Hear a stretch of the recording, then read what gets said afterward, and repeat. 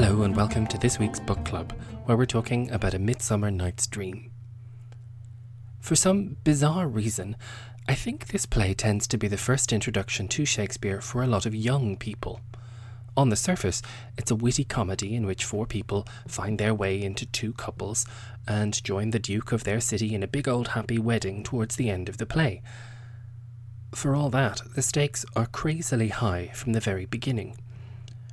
We meet Theseus, the Greek hero who defeated the Minotaur and escaped from the labyrinth, who has more recently vanquished the Amazons and taken their leader, Hippolyta, as his new queen.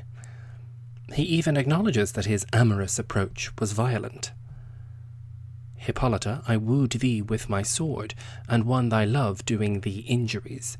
But I will wed thee in another key, with pomp, with triumph, and with revelling. The plan for this pomp, triumph and revelling is that all of Athens will have a big celebration to mark their wedding, including some entertainments. Perhaps it's worth bearing in mind that Athens is far more famous for tragedy than comedy.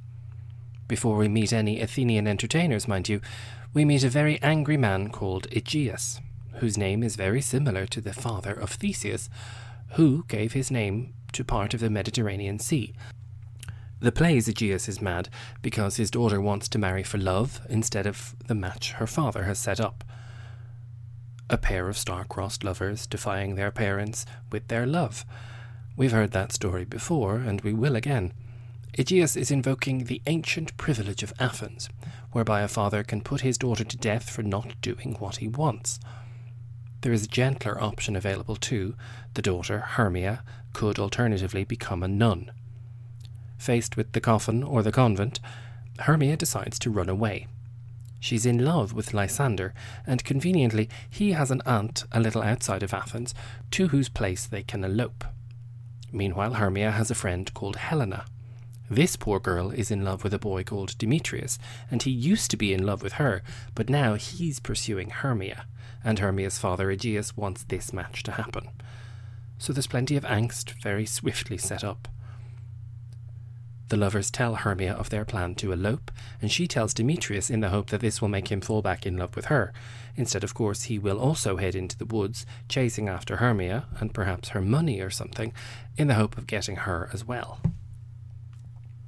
While all of this is going on, we meet a merry band of Athenian commoners, whose names, unlike the lovers, are not even a little bit Greek. Bottom and Snug and Starveling and Peter Quince, not really Greek at all. They are trying to put a play together, since there's money to be earned if you happen to get picked to perform at the big fancy royal wedding, banquet, dinner, celebration, party. This gang almost always steal the show. The setup is very recognisable, a bunch of actors nervously hearing who will play which part, and then arguing over what they do and do not want to do on stage. Bottom is one of the great roles for an actor to play an actor, all the more humorously if the character isn't as good at acting as he thinks he is. This gang are also heading for the wood because there's such stiff competition for the gig, and they don't want to have their devices discovered. These woods outside Athens, not that there ever really were any, are going to be very busy tonight. Apart from all of these runaways and thespians, there's also something of a fairy congress happening. Ill-met by moonlight, Oberon and Titania, the king and queen of the fairies, have been consorting with Hippolyta and Theseus respectively. They are also at loggerheads because Oberon has his eye on a pretty Indian boy that he wants to take from Titania. She's having none of it, and their spat is causing all kinds of havoc. Titania has an absolutely magnificent speech describing the damage. The time is out of joint, the seasons are upended. There's an awful lot of rhyming verse in the play thus far, predominantly for the lovers, and then Bottom's drama club speak in prose. So when Titania bursts into this very free, beautiful verse, it's quite a surprise. Oberon has been insisting that she's a rash wanton who has been cavorting with Theseus. She's having none of it. These are the forgeries of jealousy, and never since the middle summer's spring met we on hill, in dale, forest, or mead, by paved fountain or by rushy brook, or in the beached margent of the sea, to dance our ringlets to the whistling wind, but with thy brawls thou hast disturbed our sport.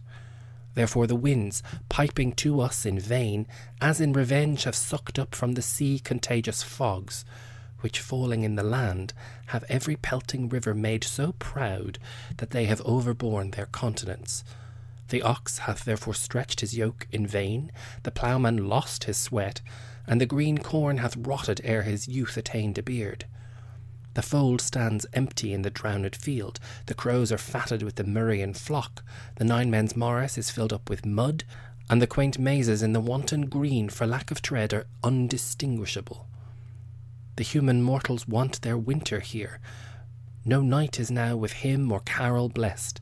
Therefore the moon, the governess of floods, pale in her anger, washes all the air, that rheumatic diseases do abound. And thorough this distemperature we see the seasons alter. Hoary-headed frosts, far in the fresh lap of the crimson rose, and on old Hiam's thin and icy crown, an odorous chaplet of sweet summer buds is as in mockery set. The spring, the summer, the childing autumn, angry winter change their wonted liveries, and the mazed world, by their increase, now knows not which is which. And this same progeny of evils comes from our debate, from our dissension. We are their parents and original. Oberon insists that if she'll just give up the boy, their quarrel will end. Again she says no, with another beautiful speech about the boy's mother, and she and her fairies leave. Oberon is furious, and decides to play a trick on her. This decision also leads to much of the madness that ensues throughout the play. Oberon knows of a particular plant that grows in a place where Cupid's arrow once hit the ground. This stuff is very powerful and can cause a person to fall in love at first sight. Now, Helena has already told us that love looks not with the eyes but with the mind, and therefore is winged Cupid painted blind. Turns out the eyes will be very important in this play after all. Oberon sends his sidekick Puck to find the flower. It's worth mentioning that Puck is not cute. Even if you've seen Mickey Rooney play him in the beautiful film from 1935, he shouldn't be cute. The first person who meets him in the play is absolutely terrified. Puck himself talks about all the mischief he can create, and he's also called a hobgoblin. Do not be fooled by depictions of him as a dorky acrobat who's trying to earn his fairy wings. This is a malevolent, powerful figure. In the play, Shakespeare doesn't make him particularly sexual, but Elizabethan audiences would have been well aware that this was a dark, very grown-up, dangerous power. Amazingly, Shakespeare has him promise that he will put a girdle around the earth in 40 minutes when he's going to get this flower. Centuries later, Yuri Gagarin's first orbit of the planet proved Shakespeare right. It took 47 minutes. Puck gets the flower, and Oberon dabs a little of it on Titania's eyes while she takes a fairy nap. While they're moving through the forest, Oberon sees Helena doggedly pursuing Demetrius. God love her, she is one of the most masochistic women in all of Shakespeare. As we'll also see in All's Well That Ends Well, Shakespeare has a particular thing about girls called Helen and just how much they're prepared to suffer and pursue for love. Demetrius is horrible to Helena, has no interest, but she will not be deterred. Oberon takes pity on her valiant efforts and tells Puck to dab some of the flowery potion on Demetrius so that he will love her back. Puck pucks it up and instead dabs Lysander, who is conveniently taking a nap elsewhere. Lysander wakes and falls madly in love with Helena, and then Demetrius does too. She then has a terrific aria of anger at the two of them, since she assumes that they are mocking her. Hermia had insisted that Lysander not lie too close to her on the ground, for fear of them getting too excited or compromising her virginity before they're married. Ironically, she has a terrible nightmare that is rife with sexual undertones, and then wakes to find that he's run off after Helena.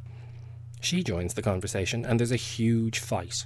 Done well, it's extremely funny, as the two girls take potshots at each other, while the two boys compete to protect Helena from the justly furious Hermia. While all of this is going on, our drama group, the Rude Mechanicals, are also in the forest to rehearse.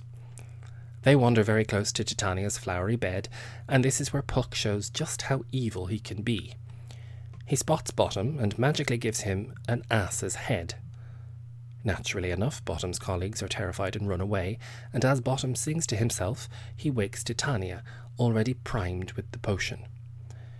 The history of this play is riddled with paintings and images that show Titania gently caressing the donkey's head or tickling his ears and this kind of thing. But we can be under no illusion as to what they really do when they retire to her bower, not least since the donkey's sexual prowess was a common trope as far back as ancient Greece, where of course this play is set.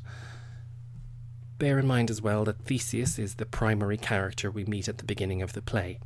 Theseus, Minotaur, which had a bull's head instead of a donkey, of course, and that Minotaur was trapped in a maze. So, already within this play we have enforced chastity, a couple fighting over a beautiful boy, couples swapping partners with abandon, and now pseudo-bestiality. If I didn't already make this clear, this is not a play for children. Oberon eventually decides that Titania has suffered enough and wakes her up, although he does point out that she wasn't dreaming when she says, "Methought I was enamoured of an ass." Puck is sent to torment all four lovers, chasing and confusing them through the labyrinth of this forest before neatly arranging them in a sleep and undoing the potion from Lysander. The two now happy couples are fast asleep the following morning when Theseus arrives, enjoying an early morning hunt before the nuptials. The youngsters all explain themselves. Conveniently enough, Aegeus has shown up too, and they do the best they can to explain why it's all right all of a sudden, and it's agreed that a triple ceremony will take place. Perhaps a lesser playwright might have ended the play here. Comedies normally end with a wedding, we've got 3 of them, job done. If the play did end here, mind you, we would barely be out of the theatre before wondering who is likely to have a happy ending. Hermia has seen just how quickly Lysander changed his affections. Helena has been treated atrociously by Demetrius, so why would she now accept him? And Hippolyta has been barely given a word to say, so we have no idea how she might really feel about this marriage, if she even has a choice in the matter. Instead, we get the wedding and the performance by the now reunited mechanicals who have, of course, been chosen. Pyramus and Thisbe, the play they perform, is yet another story of young people separated by parental intervention. Due to bad timing and a misunderstanding, this time with a lion instead of a friar, Pyramus assumes Thisbe is dead and kills himself. Thisbe then has a fairly long speech, which is often an opportunity for a good actor to surprise an audience with real emotion. And then Thisbe also kills herself. This tragical mirth is amazingly funny. Yes, Shakespeare manages to make a double suicide so ridiculous that it's funny. And then the play ends with a dance.